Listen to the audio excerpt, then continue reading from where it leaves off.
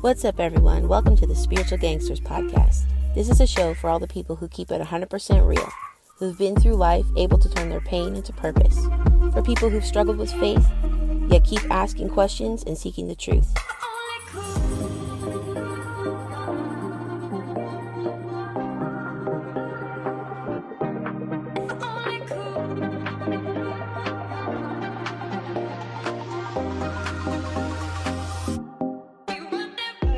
It's a show for us to share our thoughts, experiences, and stories, and know that we're not alone.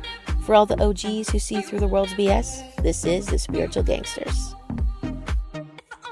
What's up, guys? Welcome back to another episode of the Spiritual Gangsters podcast. It's me, your Teresa, your host as usual, and we're back with a live today. I haven't done a live in forever, it feels. So yay, anyone who's watching. Thanks for tuning in. And yeah, I am obviously here with my co-host and great friend, the NY Patriot. Want to say what's up? What up? What up? What's going on? Not much. How are you? Very good. Very good. And I do just want to remind people too, we are streaming out to Rumble as well on your platform. Oh, so, that's nice. Yeah, we started doing that too. You're the tech wizard, so you know. I figured you might as well. I mean, why not? Exactly. Yeah, exactly. And I'm really excited for today's show. It's a little bit different, I guess, because we have a guest, but we also are focusing on a specific topic. So I'm really happy to have on Mario of Symbolic Studies. Welcome to the show. Hey there. Thanks for having me. Yeah. How are you today? Oh, I'm solid. I'm excited to get into this. It's an interesting subject, so thanks for prompting it. Of course, yeah. And I'm having Mario on, obviously, because he's awesome, number one. And two, because I love your breakdowns of symbolism on your account, Symbolic Studies on Instagram. And I'm sure you're in a bunch of other places if you want to tell people a little bit where they can find you and what you do. Yeah, absolutely. So as you mentioned, my project is called Symbolic Studies. I would say symbolicstudies.com is probably the easiest thing for people to do if they want to find all my links. And if they're interested in tarot readings or anything like that, I am a tarot reader and I've been a graphic designer for 20 years. That kind of led me into symbolism. So I've been studying, icons and sigils and stuff for a really long time. So it was kind of a natural fit for me, actually, to really get into this sort of subject matter. When I started learning the tarot, it really blew my mind, of just like what these sort of elements and symbols and iconography, like what it actually meant. So it was definitely love at first sight. If people are interested in astrology, they might like my channel, my account, especially on Instagram, I would say symbolic.studies, because I tend to follow each sign and put out content related to the sign that we're in. So like right now, I'm prepping for a presentation later this week about the lion. And it's going to be called The Lion and the Virgin. And there's actually a lot of very interesting symbolism, kind of somewhat related to what we're going to be talking about today. I probably won't get into it that much. But the lion has always had this reverence or this endearment for the Virgin. And so I'm going to unpack that for Leo season on Friday. But yeah, check out my YouTube channel too, Symbolic Studies. Awesome. Thank you. Yeah, I really enjoy your breakdowns.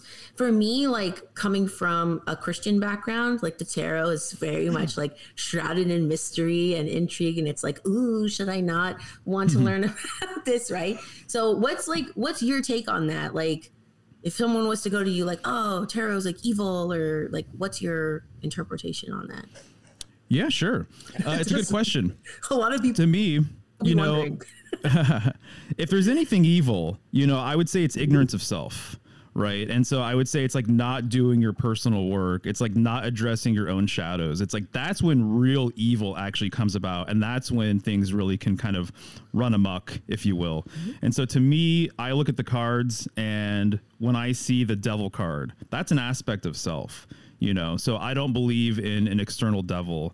It was either Chris Campbell or Jung or something like that, but it's like all of the gods and demons are within us, So to me, the tarot system is basically a representation or an expression of that. And I would also say that all divination systems are basically like that as well. And so I'm just interested in divination systems in general, I would say. So I've studied the I Ching. I have a fondness for the runes as well, and I've used the runes and have read a bit about them just over the years. And so I just am kind of a person where I'm just interested in all of these systems. I would refer to myself symbolically as like a syncretist. And so I want to know what's out there, and I want to kind of compare the systems. I want to see, you know, how people saw things differently. And I enjoy and it kind of appreciate the different cultures and how they see things. And divination in general, I mean, you can use anything, and people have used so many different things, you know, entrails, you know, or birds flying over you, you know, you can create divination systems out of everything. Tea leaves, yeah, right? That's another popular example. And so cards and dice and things like that. To me, there's all of these different systems out there.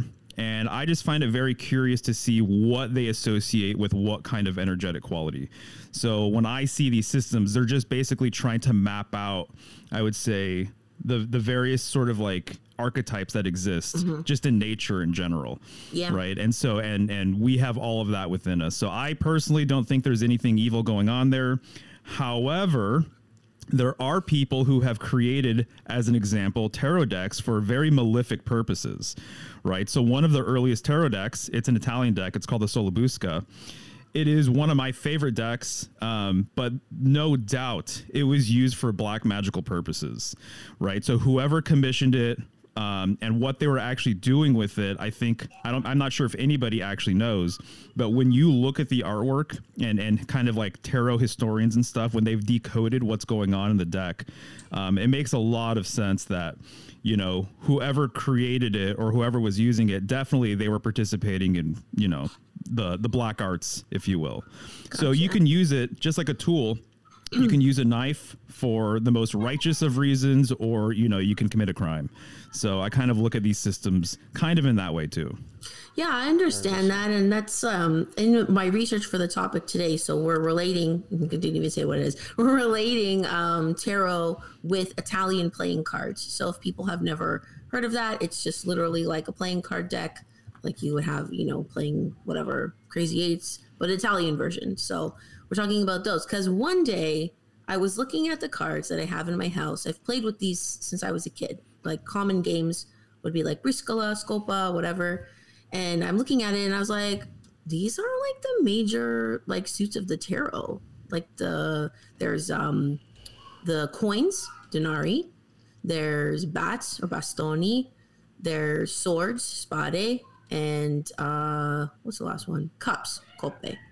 So those all correspond with like major things in tarot. And I was like, that's really interesting. So sorry, my kids are just playing up a storm in the background. But anyways, that's what kind of sparked the idea for the show, because I personally don't know a lot about tarot. So in researching for the show, I came across some history of it. And I was like, actually, it seems that the beginnings of it was not occultly related, really, for tarot cards. Oh. It seems that came about like much, much later. I have right. From what I learned. One of the things I'll say is that there's different schools of thought with everything, with the history here. Yeah. And so, and I'm open to kind of all of it, to be honest. And so that's kind of my syncretist sort of nature of just like, hey, well, what are people saying out there? And, you know, some stuff will be relevant to me. Some stuff I kind of put on the shelf or whatever. But yeah, I understand that a lot of people, they do think that that's the case. My personal opinion, I was talking about this before we started, is that I think a lot of gaming systems, especially gambling systems, actually started off as divination magical systems. So the history of the dice, as an example, goes way, way back, and it's related to this magical system, divination system called geomancy. And so people used to use dice to create these... Didn't it start with bones, actually? Yeah, tossing bones. Exactly. 100%. Yep. I think it was knuckle bones, if I'm not mistaken. What? Yeah. And so you actually were creating your geomantic figures by throwing bones or by throwing dice. And you can use anything. You can use pebbles. You can use stones. Same thing with the I Ching. You can use really, really simple things to create and build your hexagram or trigram.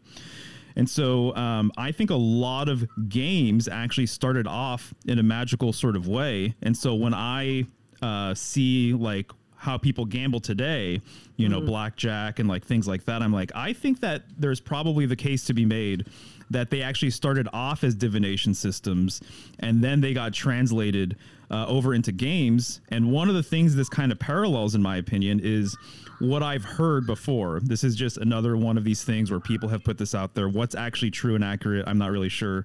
But people have put forward that they started off as a divination system and that some of these systems were actually banned by the church or banned by, you know, whoever was at the top of the hierarchy in their town or village or region or whatever. And so they translated some of these divination systems into a game so that if they were ever caught with these materials, that they could actually just say that we're just playing a game. We're not doing divination, spiritual sort of stuff. That makes sense. And so it's almost like a way to kind of like be cryptic with it, is to kind of disguise it as a game. That makes so sense. That's just one opinion, you know? That's interesting. Yeah. I find too, like, just the idea of divination in general, it's kind of like a thing we naturally do. Like, I can even recall as a kid, you know, being like, if I'm meant to do this, God, like, let this happen now, you know, and you kind of like looking like always for signs or whatever. I used to do that constantly. I even think like, flipping a coin in a sense to heads or tails. I mean, that's kind of. Yeah. Or even when you are engaging in like gameplay, like card play or like a board game, video game, something like that. Sometimes, at least the way I play, I very much am like directing my energy like towards my end goal. Like, okay, I'm going to roll like a 6 or whatever. And then it happens because you're really like, you know, well, sometimes it doesn't happen. But when you're really like focused on the outcome, it's almost like you're trying to pull some energy to help you out.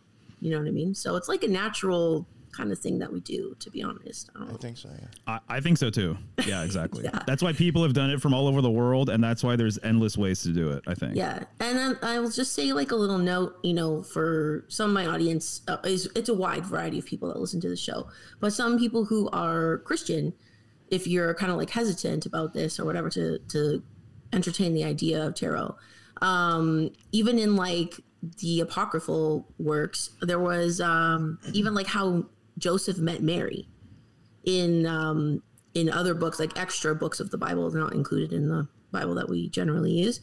But there was a whole like things that they used to do, like reading with like pendulums or like little signs and wonders, like Joseph's staff had flowers on it. That's how she knew that she should marry him. Like all these things that we've lost like over time, and they don't focus on these sort of like more aspects like divination or signs and wonders, this kind of thing. So it's interesting, you know.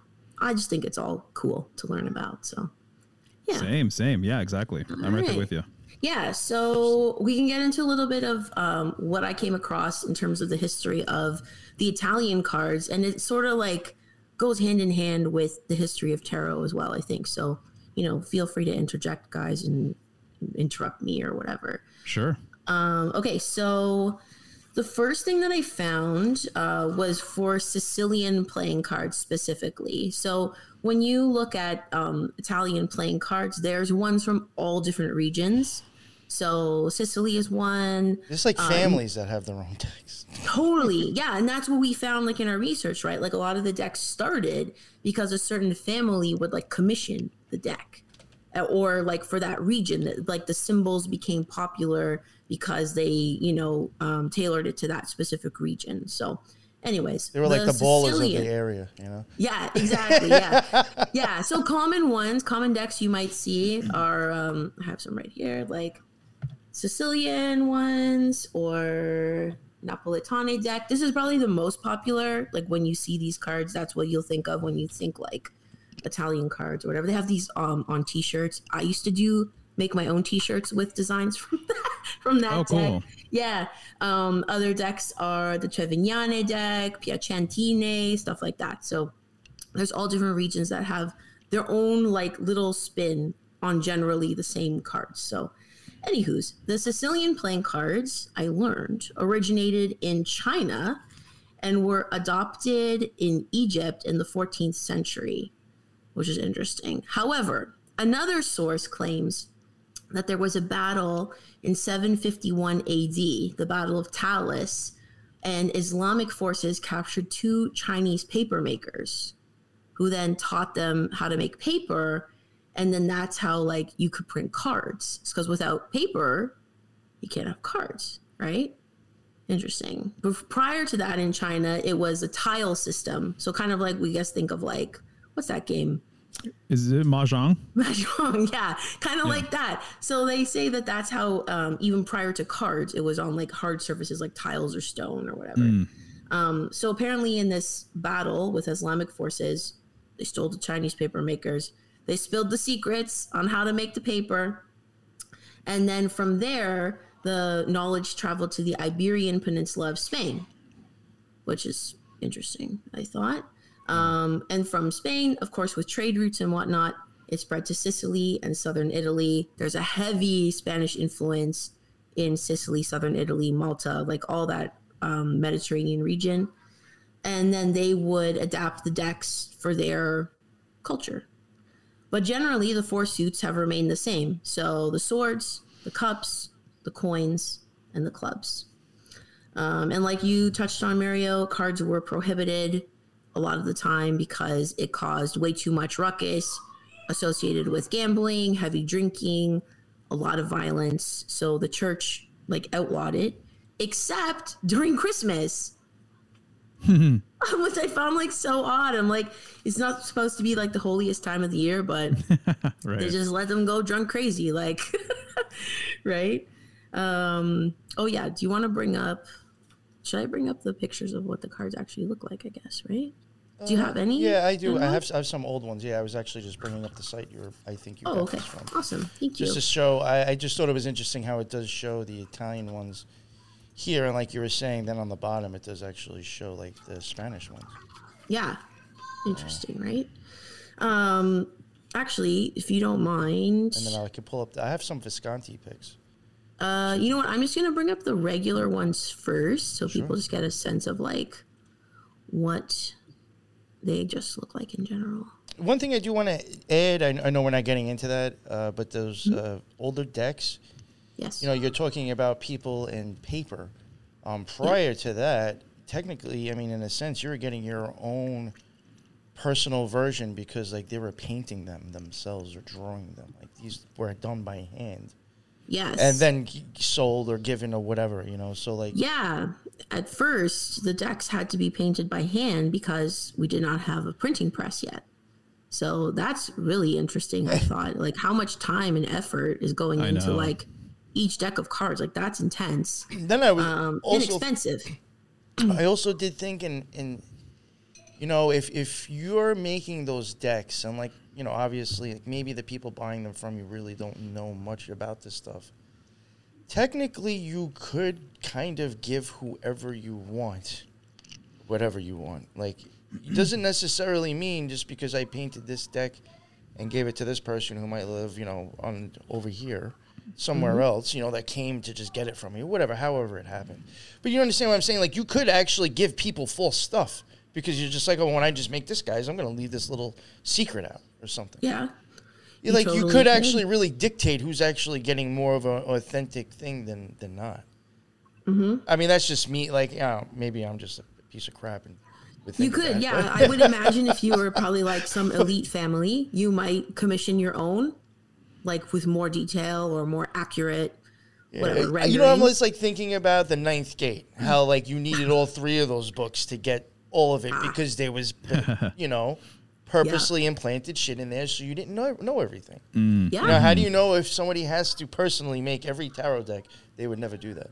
Well, and that's another interpretation of the history of it is because some sources say like playing cards in general and the tarot might have originated from the burning of the Library of Alexandria, that all this like ancient occulted knowledge was ruined. So then sages and wise people got together and made this system of representing the knowledge in these metaphorical images.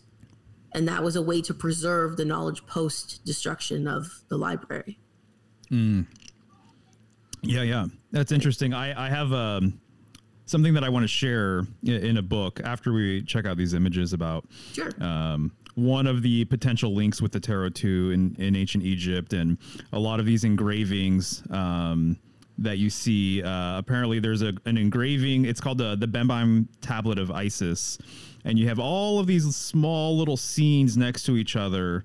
And people have said that that's actually it was a tarot deck, essentially, that they're showing you literally, the cards kind of in a way, but just these different scenes, and that they were later adapted to the cards. I think it's very interesting that you say the whole history of it, too, by going to Egypt in the 1400s or 14th century. Yeah.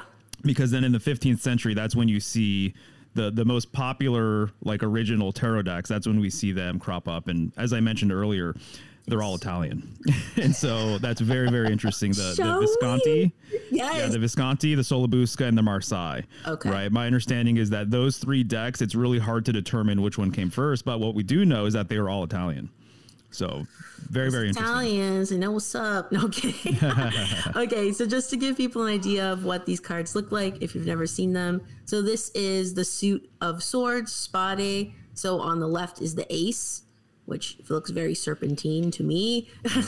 The 3, and that is called the cavallo, so the horse guy, or the jack, I guess would be like the equivalent. In the Italian deck of cards, there's 40 cards, so 10 each suit. So there's a number like ace all the way to 7, and then 8, 9, 10 are face cards. So the cavallo is like a 9. Right. Just real quick, want to mention the fact that the swords and then the platform that the man is on, it's blue. And I just did a stream maybe a month or two ago about the Spanish tarot tradition. And it's interesting that you say that there was that influence, which makes a ton of sense. Yep. But they actually associate swords. Normally in today's, world, most people, myself included, I would say the sword is symbolic of air, which is the mind, right? Here, by painting it blue and by having that blue platform, I think of water, and under the Spanish tradition, they actually associate sword symbolism with a lot of water symbolism. So I'm kind of seeing that overlap, because they would make their swords blue, and then there's like oceanic stuff going on with some of the sword cards. So I'm wondering if they're kind of making that elemental correspondence, if it's a little different than what I'm, typically used to. Is it more so associated with air here, or is it more so associated with water? I can kind of see the case for both, maybe. That's really cool. I could see in an alchemical sense how air and water could be very easily linked as well. 100%. I mean, just Sure. the way how we get rain and cloud. I mean, that's water just changing itself, evaporating into air and then condensing and falling back down. So, I mean, you see that constantly being done on not on its own, whatever program it's does natural. it. It's natural process. Whatever natural program that's running the matrix to do that.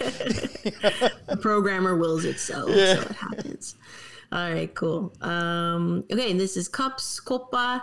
So we have the ace on the left again, the 3, and the cavallo. I included the cavallo for them because it's the most interesting looking. Like the king is just standing there, and then there's the other character of the face cards is called the donna, or the woman, but it doesn't look like a woman. It's like a tranny. Like I swear to God, it's like could be either gender. So it's also sometimes called the knave. So it's almost like, what's that word that knights had? Like their helper. Jester? No. Yeah. Not apprentice. Oh, those dudes in Monty Python that were banging the they things like together. help the knight. That's how I think of like the donna is like I know what you're talking about, the knight, who's the cavallo, and then they assist the king. That's how I think of the deck. Anyways, so in this one, the cavallo standing on red. I don't know if that means anything to you, Mario, but yeah, well, it's just interesting. Most people today would associate the cup. Obviously, it holds water. It's related to the heart. And so arguably red makes sense because of the heart-blood connection, but I think most people today would probably associate it with blue because of the water liquid sort of emotional thing. When I think of the emotions, I've said this many times before, but you have the word emotion, you remove the E, you have motion, you remove the M, and phonetically you actually have ocean. Oh. So ocean, motion, emotion, all of these concepts are completely related to each other.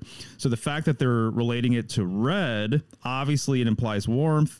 So I just think it's kind of a curious thing that they decided to kind of go this way, given the fact that they also did a similar sort of not a switcheroo necessarily, but they associated the color of the sword with blue and water. All of the colors and the elemental correspondence of the actual like symbol that it is connected to, they're all kind of like shifted just a little bit. So it actually gets my mind going and thinking, like, I'm wondering the people who made this system, what they would say about it. You know, why red? Yeah, unless maybe for wine, drinking wine. Oh, there you go too. That's perfect. Yeah, nice. I like that. And to be associated maybe with blood, like you were saying, with the heart. I like what you said about the relationship between those two, Mario, because even what you just said right now isn't anything I've even thought about, and it's a perfect example how you said like the heart and the blood are connected. You know, even in the Kabbalah, Venus or Netzach would be green, and that would be the seventh sphere, and then across from it, on the other side, would be Gabora, and that is red. They do share a relationship because when you make talismans for these things, if you're making a Netzach one, a green one, your flesh and color will be red because it has a relationship with Gabora. And vice versa, if you're making a Gabora talisman, you'll use red and the flesh and color will be green because there's a connection. And I think that right there, what you just said is like a totally other way I've never thought of. And I do think maybe, again, like that could be shown here. That's cool. Yeah. Nice. All right, so moving on to Denari, or as I grew up knowing it as the suns, because in the Napolitane deck, the coins have suns in the circles. So I used to just call it the suns, but it's actually called Denari. So like coins, like money. Sorry, my kids. Anyways, and to me, this was always the most intriguing suit growing up because look at that ace. Like, come on. It's got the double-headed eagle or phoenix. It's so like Roman looking. And then you got the 3 and the cavallo again. This time he's standing on gold or yellow. Now that I know more about symbols, of course, the double-headed eagle to me is like so interesting. But yeah, I don't know what you guys see when you see those. No, this is another interesting example. When I was checking out the cards that you had sent over, I'm like, oh, that's kind of a curious switch. And I love this stuff. I live for this kind of stuff, you know, of just like, what was the rhyme and reason behind this? Right. Because as an example, today, you're going to see most coins or pentacles or discs with a 5-pointed star on it. Definitely emblematic of Venus. Venus in the night sky over the course of 8 years from the perspective of Earth creates a 5-pointed star. It's known as the Venus rose or the Venus pentagram. So Venus rules two different signs. It rules Libra, which is an air sign, but it also rules Taurus, which is an earth sign. And when you're talking about the pentacles, you're talking about physicality. You're talking about material resources. You're talking about literally the terrain underneath your feet, but you're also talking about the terrain that is your body, right? There's a relationship with your body and the earth. And so when I think of pentacles, I generally think of earth symbolism, which is interesting here that they show the sun, because in my opinion, basically, we live in a solar tradition in today's modern world, whereas a lot of people back in the day, they believed in a more earth-centric, geocentric kind of tradition.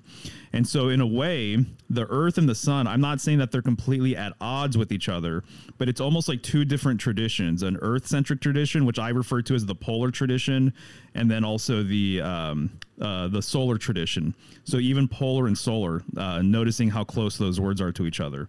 But on the other hand, it makes perfect sense that there would be suns on here too, because it implies gold.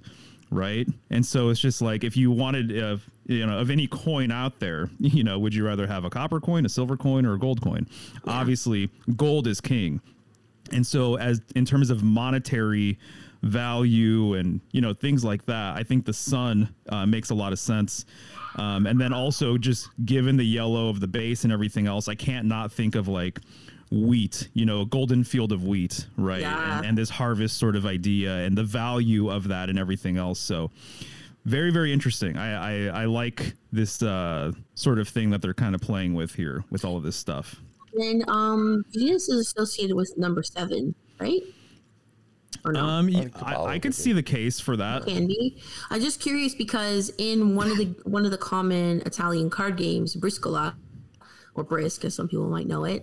This card, the 7 of Suns, so it's just like got 7, so 7 of Suns, 7 of coins or whatever. It's worth a lot of points on its own. And that's like the only numerical card that's worth points. Really? Yeah. Otherwise, it's aces, threes, and then the face cards. And then just this one particular one. So it's like, why the 7 of Sons? It's called the Sette Bello, the beautiful 7. That's fucking cool. That's very, very interesting. Right? Yeah. So, I mean, when you're talking about suns, you're talking about stars. And so you could easily just say the 7 stars. And so the Pleiades, the 7 sisters, that's that's an asterism within Taurus, which is ruled by Venus. And a lot of the symbolism with the Pleiades, it overlaps so nicely with the symbolism that I like to talk about quite a bit with Ursa Major, the 7 stars of Ursa Major, which is in the northern sky. And then also you can't not bring up the fact that we have 7 wandering stars, which are the planets as well. That's right. Yeah. Mario, so it's very, very curious. Have you ever heard of the Voynich manuscript? I have, yeah. Have you ever taken a look at it? I have, yeah. I haven't like spent too much time with it, but I mean, it's a fascinating creation. Yeah, the 7 sisters. Yes. You see that quite often, I think, in there. You see a lot of. Oh, really? A lot of the females, it's in 7s. Yeah. Mm-hmm. Interesting. Yeah, it's something I'd actually a future project that I would like to cover one day. So. Yeah, that's cool. been on the list for like a year now. Yeah, and I really do think it'd actually be a really interesting one because I do think some of the stuff in there, like when they talk about like, oh, these might be plants, but like they don't kind of like look right. It's because I do actually think it's like inside of us. I don't think it's plants. Again, going back to the eyes and the brain. Interesting. And nerves. Also, a random note for people: that little stamp on the ace. That thing there. Apparently that started with playing cards in general to show that you paid tax on the deck. Oh, what? And that's why, like, so when you paid your duty, you got a stamp and then you're good to go. Because it's like gambling, right? Like the government wanted to like make money on this stuff. It was so popular. So now they just keep the stamp as a style, like to stylize the deck. That's usually on one of the aces. Yeah. I mean, the fact that it's on the ace of coins or pentacles or whatever, that is like the most perfect card you can It makes it seem like it's the most important one in the deck to me. Like, right? Yeah. No. Anyways, I thought it was pretty cool. I like that detail. Yeah. And then this is the bastoni or the bats. So to me, growing up, they always look like paisleys. Like that's what I always thought of it. So we've got, of course, the ace, the 3 with the weird face in the middle. And the cavallo standing on green this time. Right, right. Can you go back when you guys are done? Can you just go back one before you? Yeah. Sorry to interrupt. Go back to the yeah. Sorry, yeah. Sure, I just wanted to show you something quick. Go ahead. And like you should probably even remember this from doing the eye series with us. Even looking at that thing that's on the bottom, inside that bottom circle on that ace card, there's 3 different twists to your pupil in size changes. You know, and I have often said that, going by your eyes screwing closed, it's very much like a shutter or even just a pulley that's constantly spinning. And it's just interesting to me how there's like 3 in the middle, then there's 3 actually making that triangle. Oh, yeah, look at that. So and even thinking about like how some like zodiac signs or even, you take that and then you take the infinity sign or the 8, however you want to look at it, that is actually doing like, now changing it from yoked to unyoked and stuff like that. But I do think that might actually be involved in these symbols. That's interesting. Especially with you get that one middle, that's the black one. It's your pupil. Yeah, I was going to comment on that. That was almost like the pupil, right? Yeah.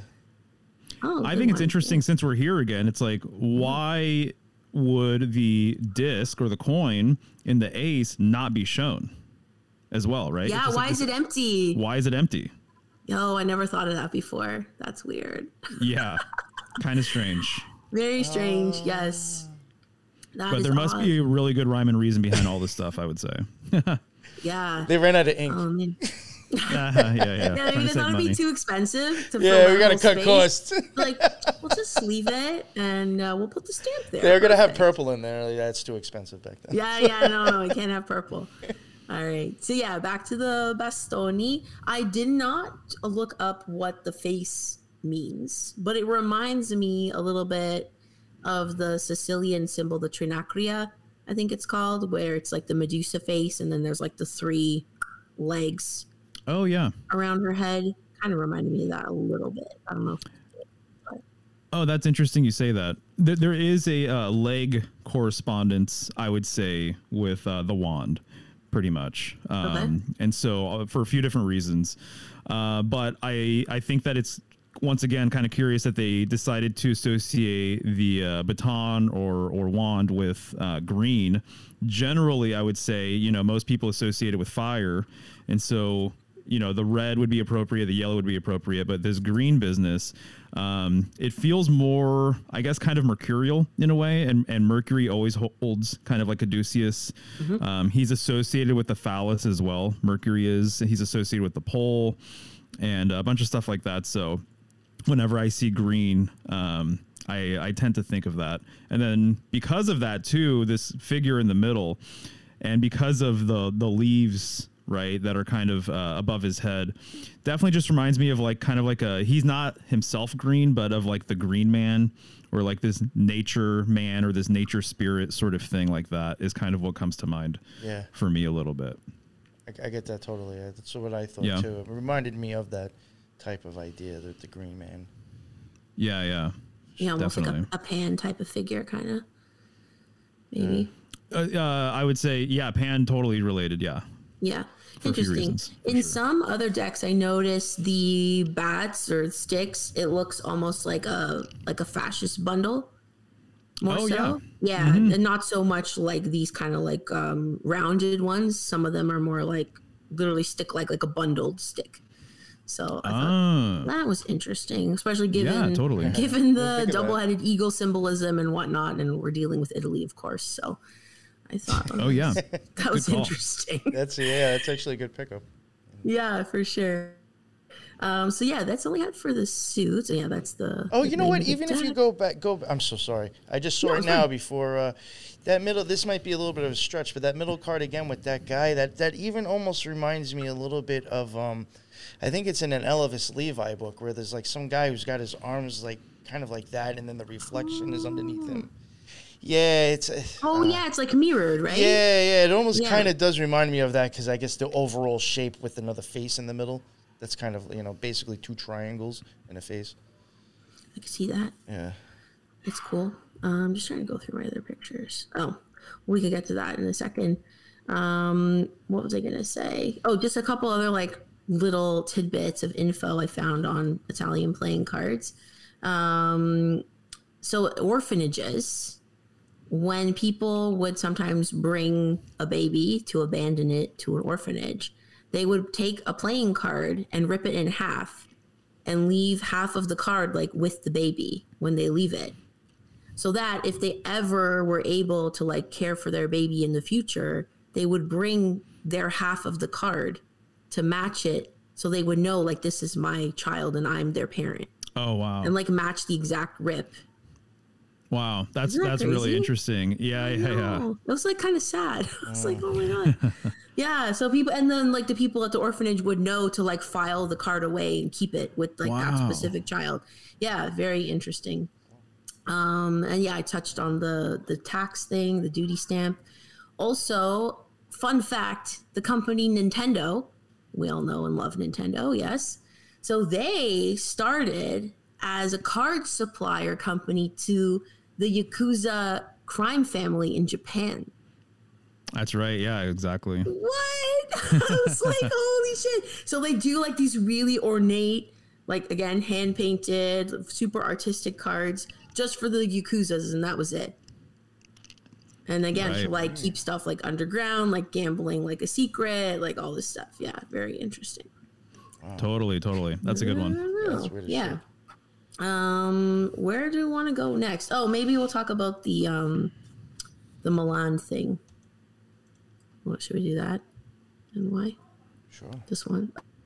Okay, so like Mary, you were saying, some of the like super important or significant decks seem to be Italian. Oh yeah. Right. So one that I came across was the Visconti Sforza deck. So that was, I believe, from the 1440s. And the Visconti's family is from Milan, super prominent, very wealthy, influential family. I was like, are they black nobility? I cannot confirm or deny that for sure, but maybe. Regardless, they were very influential. So they commissioned this deck that was hand painted and customized for them. So then I just was like, oh, who's the Visconti family? Like, that's interesting. So then I found this is their coat of arms. So it excuse me, it's a snake or a beast eating a child. That's their coat of arms emblem. Yep. And their their family motto is, I will not violate the customs of the serpent. Oh, I didn't know that. That's interesting. I was like, yo, what? You guys got some covenant or what? You know what's weird? This really matches what Branch was talking about last night, this little thing that we're looking at, this coat of arms. Remember he was talking about how in the stars, how he was describing how Jupiter was birthed out of that female and there was a dragon chasing it? Oh, yeah. And Jupiter was supposed to be like the born child, and there's this dragon chasing it in the sky. I mean, it's kind of almost, it's just, now got half of it in its mouth. Yeah. I mean, it's very much like what he was talking about with the stars yesterday. Yeah, it could totally go with that. It made me think when I first saw it, I just was thinking of child sacrifice and like Canaanites and tribe of Dan. Like that's where my mind like went like right away. I was like, because I've seen this symbol before, not knowing where it came from. So if you guys know the car company Alfa Romeo, it's their logo. It's the emblem for the city of Milan, I believe, because the Visconti family was so prominent for so long. It was like a dynasty that the city just adopted it as their emblem from there on out, even after their power kind of dwindled. And then the Sforzas came into power next. Right. And you do see this emblem. I think it's very curious. You see this emblem in a classic tarot deck. And I believe it's another Italian deck. It's called the Tarot Neoclassico. Okay. And you see it on a crest on the tower card, on the actual tower itself. Ooh. On the blasted tower that's kind of coming down. It's really small, but if you look for it, you can see it. And so there might be a tradition here, I guess, relating this emblem or this family to the tower, which is really interesting because the tower symbolism, to me, it's really all about connecting the above and the below, just like the Tower of Babel, right? So you're like building a tower to the heavens. And so you're trying to get closer to God, or you're trying to get closer to heaven, right? Yeah. And so I don't know. I just think of all of the different, it very much looks exactly like that, except on the tower itself. Yeah. So of all the cards that it could be associated with, I don't know. I think that's kind of an interesting one. Right. Very odd, I thought. The symbol itself, it's called the Biscione. So that just means big grass serpent. And I was like, oh, well, that makes sense. I just found it really odd. I'm like, why that family? And why is that their motto and their coat of arms? Like, oh my gosh. Yeah. Right. Super odd. What else can we say about that deck? Oh, so the deck was made by an artist named Bonifacio Bembo, who was a fresco artist. So they hired him to do the artwork. The deck had 11 trump cards, 6 court cards, and 3 virtue cards, which were faith, hope, and charity. Another common game that people would play with tarot cards back then was Triumphi. So with trump cards, which I found odd, relating to Donald Trump. I don't know if people remember, sorry, I didn't get a picture of it, but there was that Time magazine cover with Trump and Trump cards, or tarot cards, in 2017. I remember that. Yeah. Yes, you can just Google it real quick if you want. This particular deck, the Visconti deck, had gilded decorations, allegorical paintings such as Death, the Hanged Man, the Tower. The game apparently, so this is how, I guess tarot morphed in Italy. The game became known as tarot in southern France first, and then morphed into the word tarot. And then the source that I was looking at, this one particular source, says there was no occult meaning till much later in 1773, when a Protestant priest, actually, Antoine Court du Gébelin, he insisted that the cards came from Thoth himself, and that the Egyptian root word was Ra and Ta, which means like wisdom and road. So, Interesting. Well, yeah. I mean, even Crowley's tarot deck, it's called the Book of Thoth. So, and it's a hermetic system, makes a ton of sense. Right. The other thing I was going to say regarding the Visconti deck, right, with this family here, the original deck, I believe there was only 2 cards missing. And so all of the reprints are from the original deck, but they had to replace 2 cards. One of them was actually the Devil card. So the original Devil card has never, ever, ever been seen. But different companies over the years have created their own version of what they imagined the Devil to actually look like. And so people have speculated or wondered, why is that card of all the cards missing? And so the idea potentially is that either somebody was using it for ritualistic purposes, maybe it stayed on their altar, maybe they burned it, so either they had a reverence for the Devil and they were working with it, or they actually perhaps were afraid of it or something along those lines and got rid of it. But it's a mysterious sort of thing. What happened to that original Devil card? Interesting. What was the other one that was missing? Do you know? I think it's like something like the 3 of coins or something like that, or 8 of coins or something. I can't remember. A coin card, of course. Those suns and denaries. Yeah, that's interesting. And then I think another tidbit about tarot history. Some sources were saying that the cards sort of traveled from Egypt to Europe through gypsies, and that the word gypsy actually comes from the word Egypt. Ah, nice. I did not know that before. I was like, that's news to me. So, yeah. Yeah, I don't think I knew that either. No. Exactly. But since you just brought it up, do you mind if I show you guys the totally. Tablet of Isis real quick? Sure. Yeah. Oh, there you go. Yeah, let me take this down then. And let's we could talk about this since it's on the screen. All right, yeah, no, I just was going to show there was 3 other crests before we even get to the card. So I'll just show these real quick. These are other ones that I found just for like the family crest as well. Just different versions. I don't know what makes them change, like why there's different versions. But so I think this one, I don't know if you were going to say this, NY, sorry, is the Sforza crest.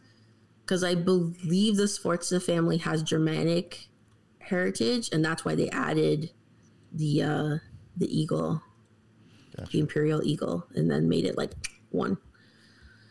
Interesting. Mm-hmm. Yeah. All right. There we go. Yeah. Gotcha. Cool. All right. So this is Manly P. Hall's Secret Teachings right here. Mm-hmm. Classic book. Lots of interesting information. And I was just very, very pleased to see his example here of what he says the original tarot is, or one of, perhaps, right? I'm sure they got it somewhere else. But he includes a fold out. And this is known as the Bembine tablet or table of Isis right here. And maybe I can get a little closer for you guys.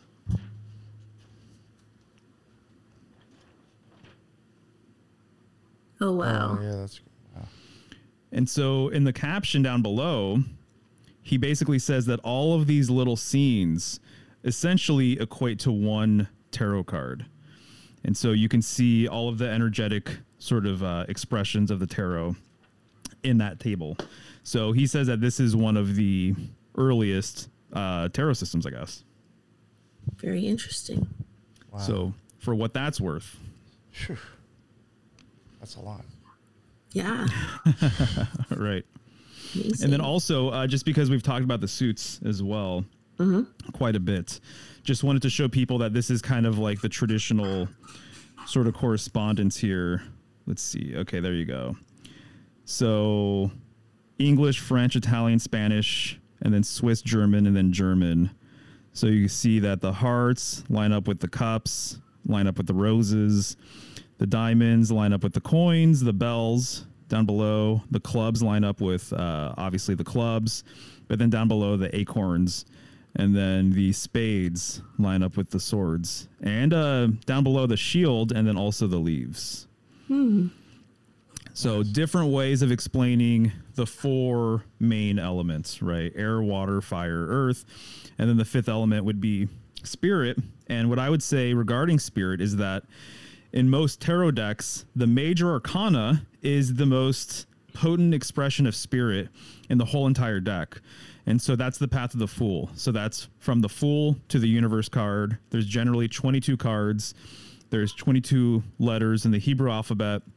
There's lots of different theories about where that alphabet came from and what it signifies and represents and everything else.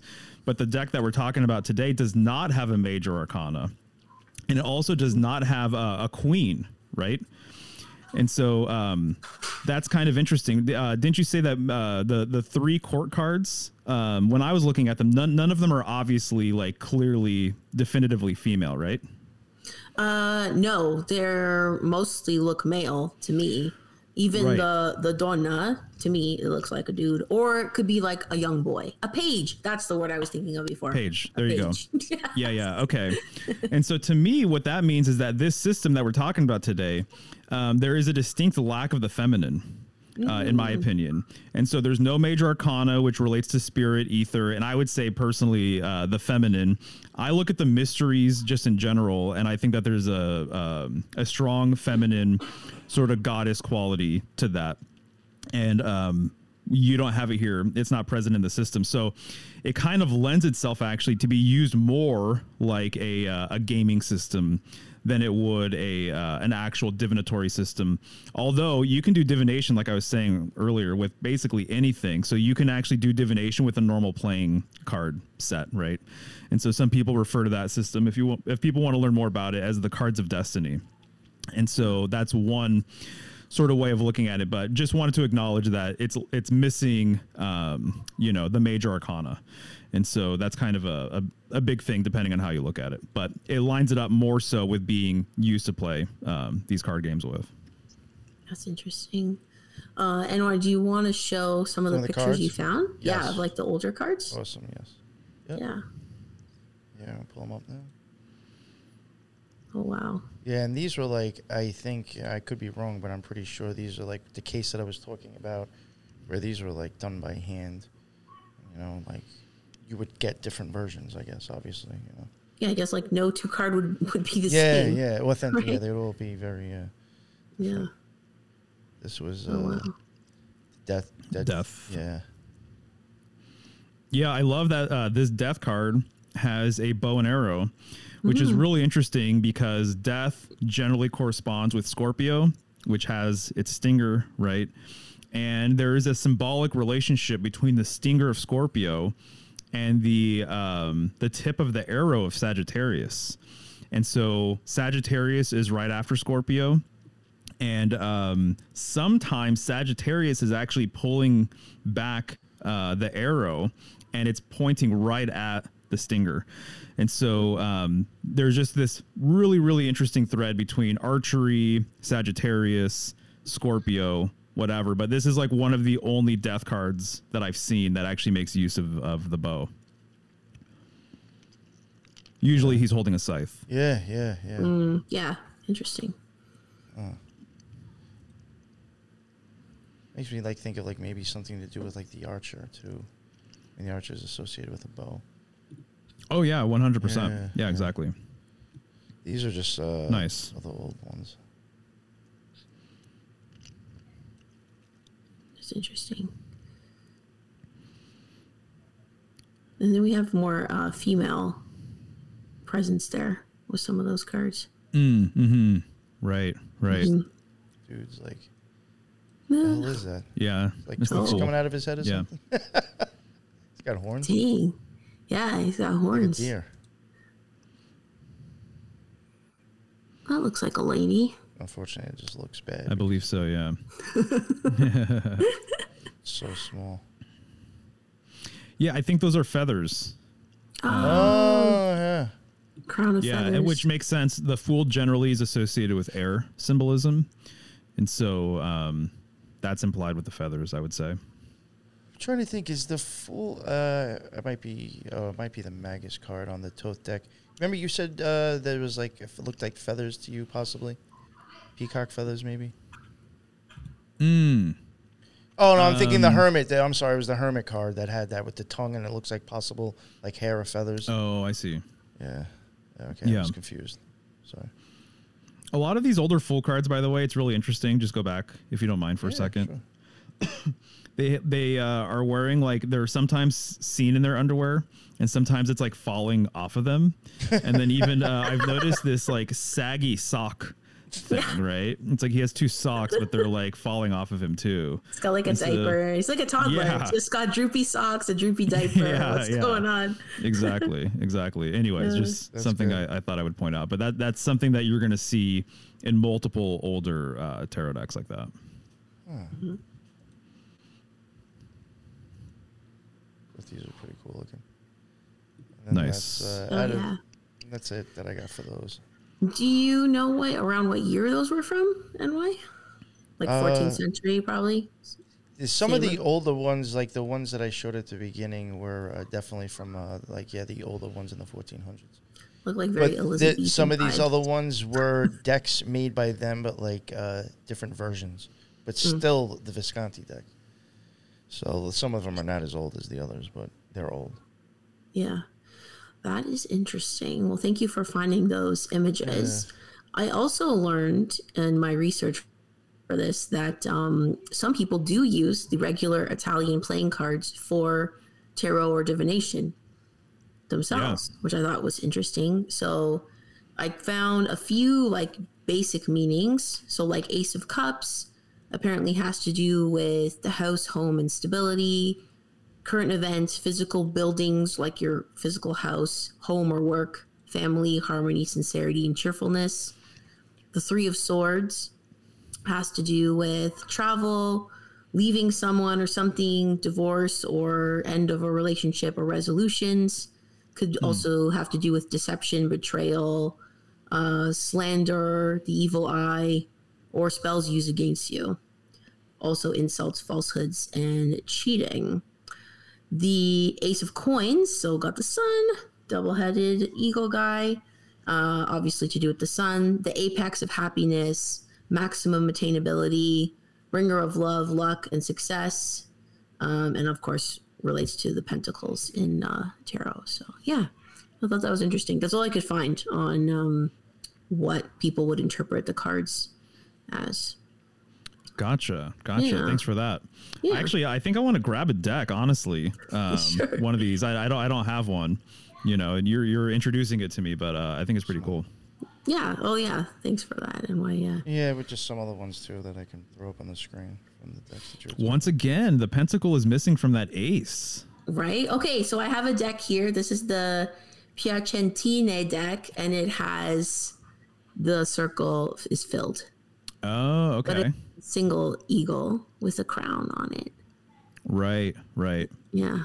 Interesting. Gotcha. Yeah. So they're definitely associating it more so with fire. Eagle generally, that's its correspondence, I would say. Most of the time. Like in the chat, we have Lisa who's saying it reminds her of Quetzalcoatl. And I was like, yep. Mm-hmm. Very much Quetzalcoatl vibes. Right. Yeah, so those are different. That looks the Sicilian deck, I think. Those ones, yeah.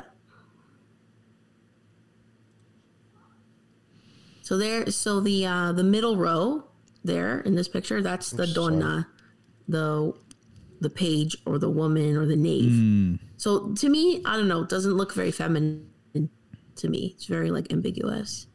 No, right. Yeah. Mm-hmm. Androgynous, maybe.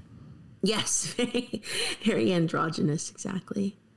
Yeah, that's the ace in the Sicilian deck. Gotcha. Yeah. So I'm noticing too that the king, I guess, so how the court card system works, if you don't mind just pulling up the one where it has a handful of them, the rows and columns of them. Mm-hmm. Yeah. It's kind of a thing that I notice and I pay attention to, right, with the court card system. So generally the way the court cards work in most decks, you're going to have, that one works. Okay. Or is this one better? Sorry. No, it's fine. Maybe that one and just zoom in if you want to zoom into the right, the cards on the right. Kings, yeah. Yeah, there you go. So what you're doing with the court card system, so most of the time it's going to be page, knight, queen, king. And the simplest way I can explain it is that you're going from least experience to most experience, right? Least amount of power to most amount of power. That's like the general sort of framework. Although the more I study and the more I just come to my own conclusions about things, I actually think that the queen is actually the most powerful one, and that I think that the whole system revolves around the queen. And so to me, it kind of reminds me of a beehive in a way, you know, where it's like the queen bee, she's at the top of the hierarchy, but she has these other bees that do a lot of work for her. They go out and they come back with this, that, and the other thing, right? And so it's interesting. What I pay attention to is whether or not the king or queen, if there is a queen in the system, whether or not they're throned. Because the concept of a throne is actually very, very feminine. It implies a domestic sort of thing. It's like staying still, but the power of the queen or the power of woman is that they're so magnetic that they can get shit done from the confines of the home. You know, they have other people doing shit for them. So it's you know, this is traditional symbolism, right? But like it's traditionally people look at the man as being the person that goes out and gets the bacon and brings it home, right? That he's going to go out and travel, he's going to conquest, or he's going to do all of these things. And the woman stays behind, and this is the most important role, so it's not diminishing it by any means. Takes care of the family, takes care of the home, you know, is domestic in nature, all that kind of stuff.